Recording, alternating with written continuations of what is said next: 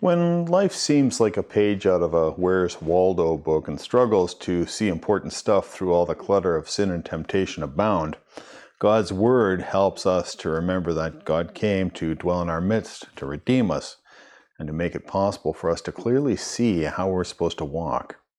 Think about it as a series of filters or lenses placed in front of our eyes. The first filter helps us to see the cross, which leads us to remember that our sins are forgiven.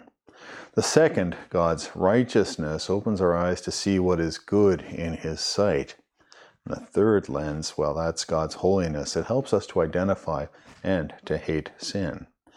Each one of these filters is added to our eyes through God's Word, and spectrum after spectrum of sinfulness and meaninglessness is filtered out until we see that we're no longer judged or held in Satan's chains or even slaves of the evil one's temptation, but that we are instead children of God by the grace of God to the glory of God.